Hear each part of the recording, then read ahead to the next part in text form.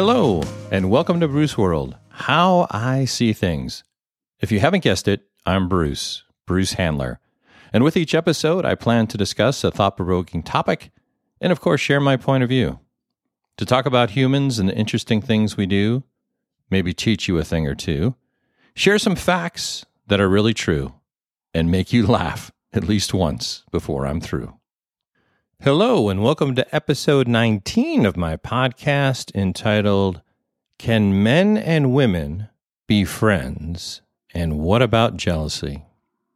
Now, before I dive into this topic, I know that in today's modern world, some people may be quick to jump on me and give me a hard time because I've narrowed down the sexes to just two categories. But I'm doing this because, one, I need to incorporate some historical information that looks at this subject as a male-female issue. Two, there's a significant amount of current information on this particular topic. Three, the topic was recently heatedly debated on a popular radio program, which motivated me to want to address it in the first place. And four, the reality is that this subject, as described, men and women and friendships, is still such a hot topic in our modern times. Now that I've gotten that explanation out of the way, it's a good time for me to mention that this particular podcast will also follow my new format that should make some of you happy, okay, many of you, and that all of my episodes will now be no more than 20 minutes long. So I'm going to do a better job of giving just a little background on my topics and then cut to the quick and share what I think is helpful information and ideas that may influence your thinking, as well as action steps that you can try that may lead to changes in behavior. Now back to the subject at hand. And before I give you the answer to the question, can men and women be friends, with a drum roll, of course, a topic that I found out has actually been discussed and debated for several decades, I first have to share how heated this topic can become when you bring it up with others, in particular in front of a group of people. This just seems to be one of those subjects that can be polarizing, where people can feel very strongly about their views on this matter and will state vehemently, not an easy word for me to say, that the answer is unequivocally yes, while others will state just as strongly that the answer is unequivocally no. Now, what I find most interesting is that all this heated discussion typically gets going without anyone even first taking the time to define what friendship means, and if there are others involved, like significant others. And what I believe fuels the heat of these discussions is that people end up sharing absolute assumptions. What do I mean by that? What can make this topic so polarizing? A classic example is when a person states, like it's a fact, that all men only want one thing from a woman, and therefore it's impossible for men just to be friends with women. Now, what I ask you to think about doing is to try bringing up this topic with friends or family members at your next gathering or get-together and see what happens. And be prepared for the sparks. So before I answer the question, let me quickly define what I do and don't mean by friends. I'm not talking about acquaintances or colleagues or people who may interact because they're on the same softball team. It's not about people you just casually know. Instead, I'm talking about real, true friends who are in a meaningful but platonic, non-romantic, non-sexual friendship, who describe their relationship as a friendship.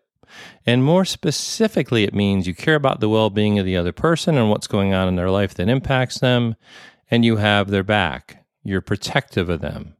And you have a connection based on similar traits and beliefs where you feel you can be open with your thoughts and feelings. That this is the kind of person you can vent to and be supported by versus being judged. So, back to that question. Can men and women be friends? Drum roll, please. And the answer is clearly yes.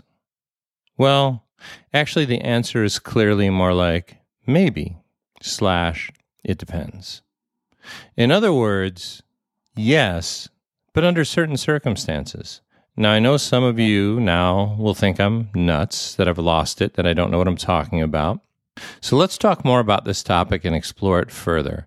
And without question, I will admit that such friendships can be complicated because it not only depends on the dynamic of the friendship, but also on the people in the friendship who have significant others and the level of comfort by their partners with opposite sex relationships and if they have any themselves. Now, you will find some articles, if you look hard enough, that will say opposite sex friendships are impossible and a downright facade. But the common consensus is that they're not only possible, but they're also growing. In fact, a majority of men and women have at least one opposite sex friend. And if you think of how many men and women are in the workforce today and how much time people spend there, friendships are going to naturally form. And actually, these friendships can have significant positives for those who are in love relationships. More on that in a moment. Now, women often have at least one good same-sex friend, but sadly, many men don't. And this is a problem, and it's getting worse in the land of social media, which I now refer to as social distancing, because it's actually creating more superficial connections and leading to greater isolation.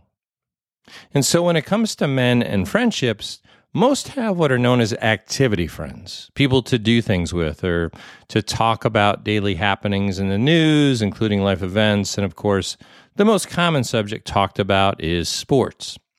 I actually saw one study that showed men discuss sports when they're together as much as 80% of the time. What's their next favorite subject? Discussing women, followed by careers. The bottom line is that many men have a tough time discussing deep, meaningful things and emotions with other men. Now, because many men don't often have close connection friendships, when they become friends with a woman, some benefits of these relationships include learning how to become more in tune with their feelings and emotions, and then to become more capable of expressing them.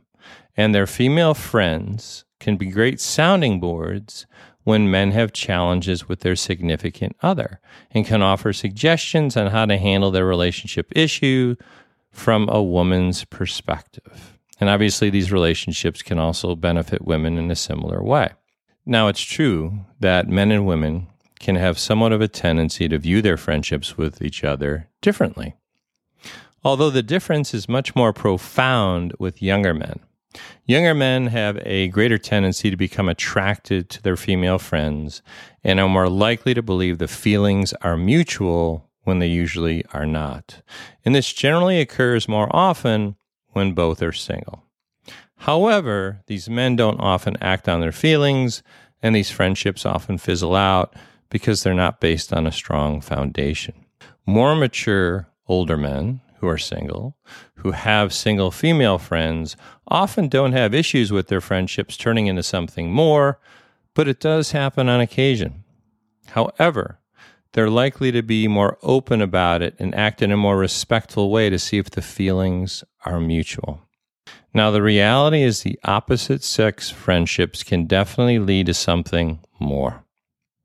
And I'm talking about affairs do occur, but it's often not just because of the friendship. It's most often because of the relationship with the significant other that's already broken, damaged, where there's significant issues. In particular, where communication between the couple is very poor, where one or both feel neglected, where the person doesn't feel loved, they don't feel supported. And when they're struggling, instead of turning to their significant other, they feel like the only person they can turn to is their opposite sex friend.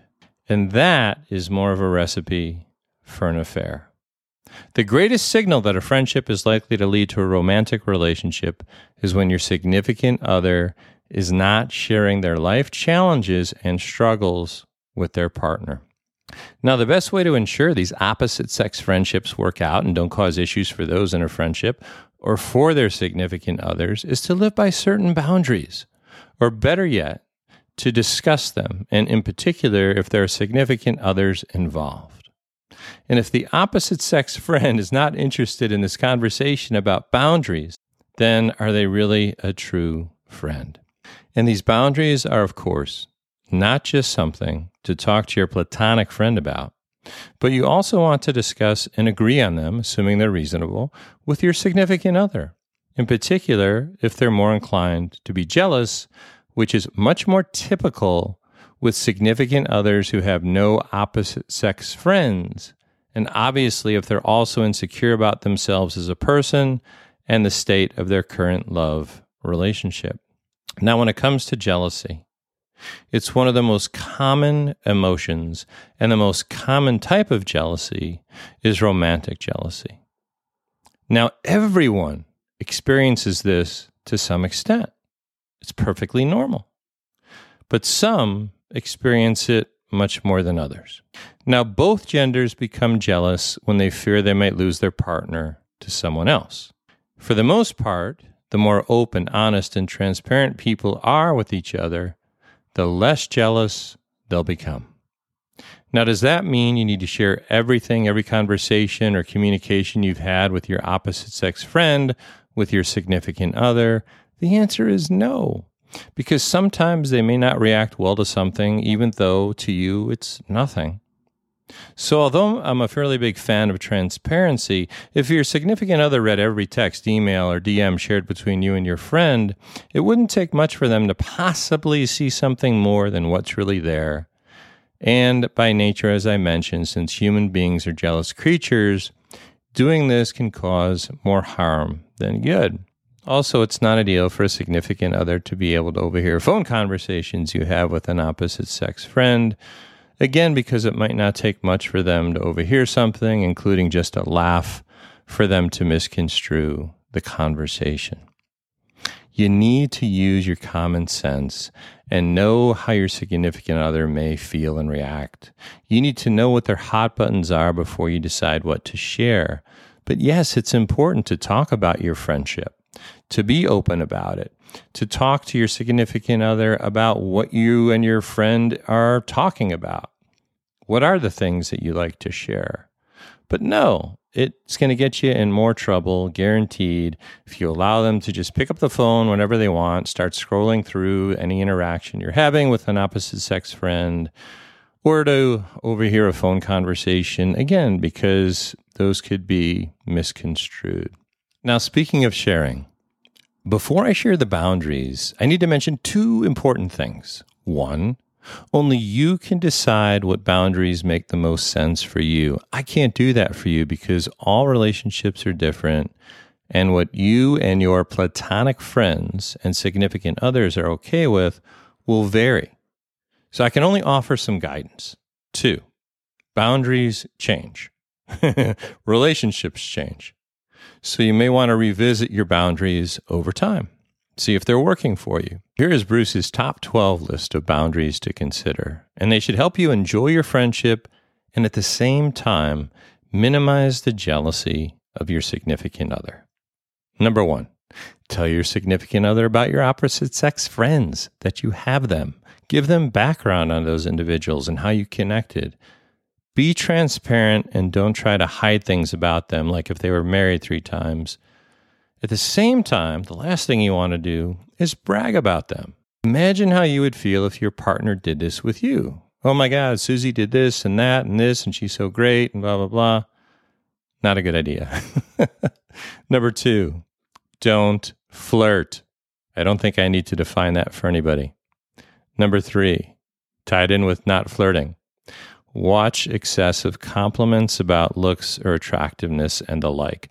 Once in a while is normal. Try to avoid treating them much differently than you would your same-sex friends. Number 4, avoid touching, except maybe for an occasional friend's hug, although some of you may feel more comfortable avoiding that as well.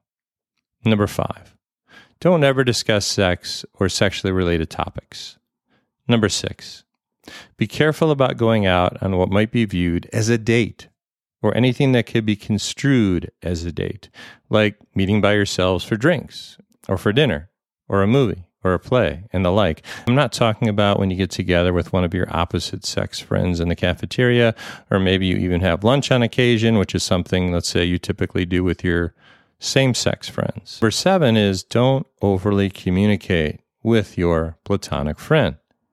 You shouldn't be interacting with them much more than you interact with your other friends, and in particular, more than your significant other.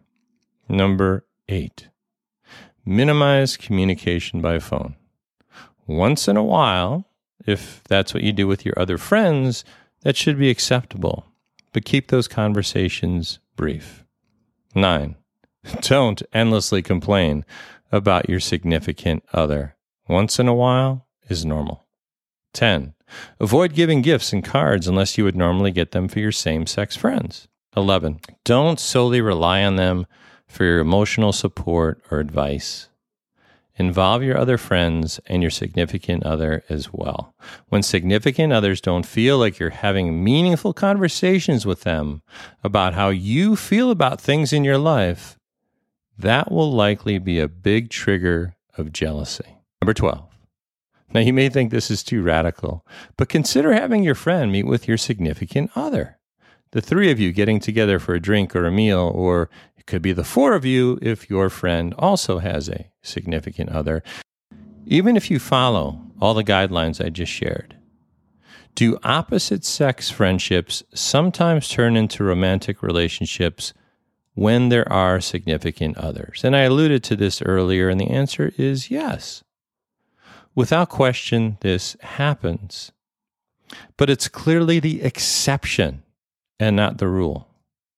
And there are more positives than negatives in general to having these platonic relationships, as I stated earlier. When do these friendships turn into something more? It most often happens earlier on in short-term friendships versus lengthy friendships, and generally with younger people who are less mature, and with friends who interact excessively with each other and provide each other emotional support, putting themselves ahead of all others in their life. And where one or more is fairly unhappy with their lives, in particular with their relationships, and where in the relationship their significant other does one or more of these 5 things. They don't show much of an interest in their partner and what they have to say, even if they're really down and need someone to talk to. Number 2, they judge while their partner is sharing information versus showing empathy, understanding, support. They turn every conversation into a problem-solving session when their partner just wants to be heard. Number 4, they don't show appreciation for their partner and, for example, rarely, if ever, compliment them. Number 5, they don't know their partner's love language and meet those needs. And some of you are going to have to Google love languages to learn more.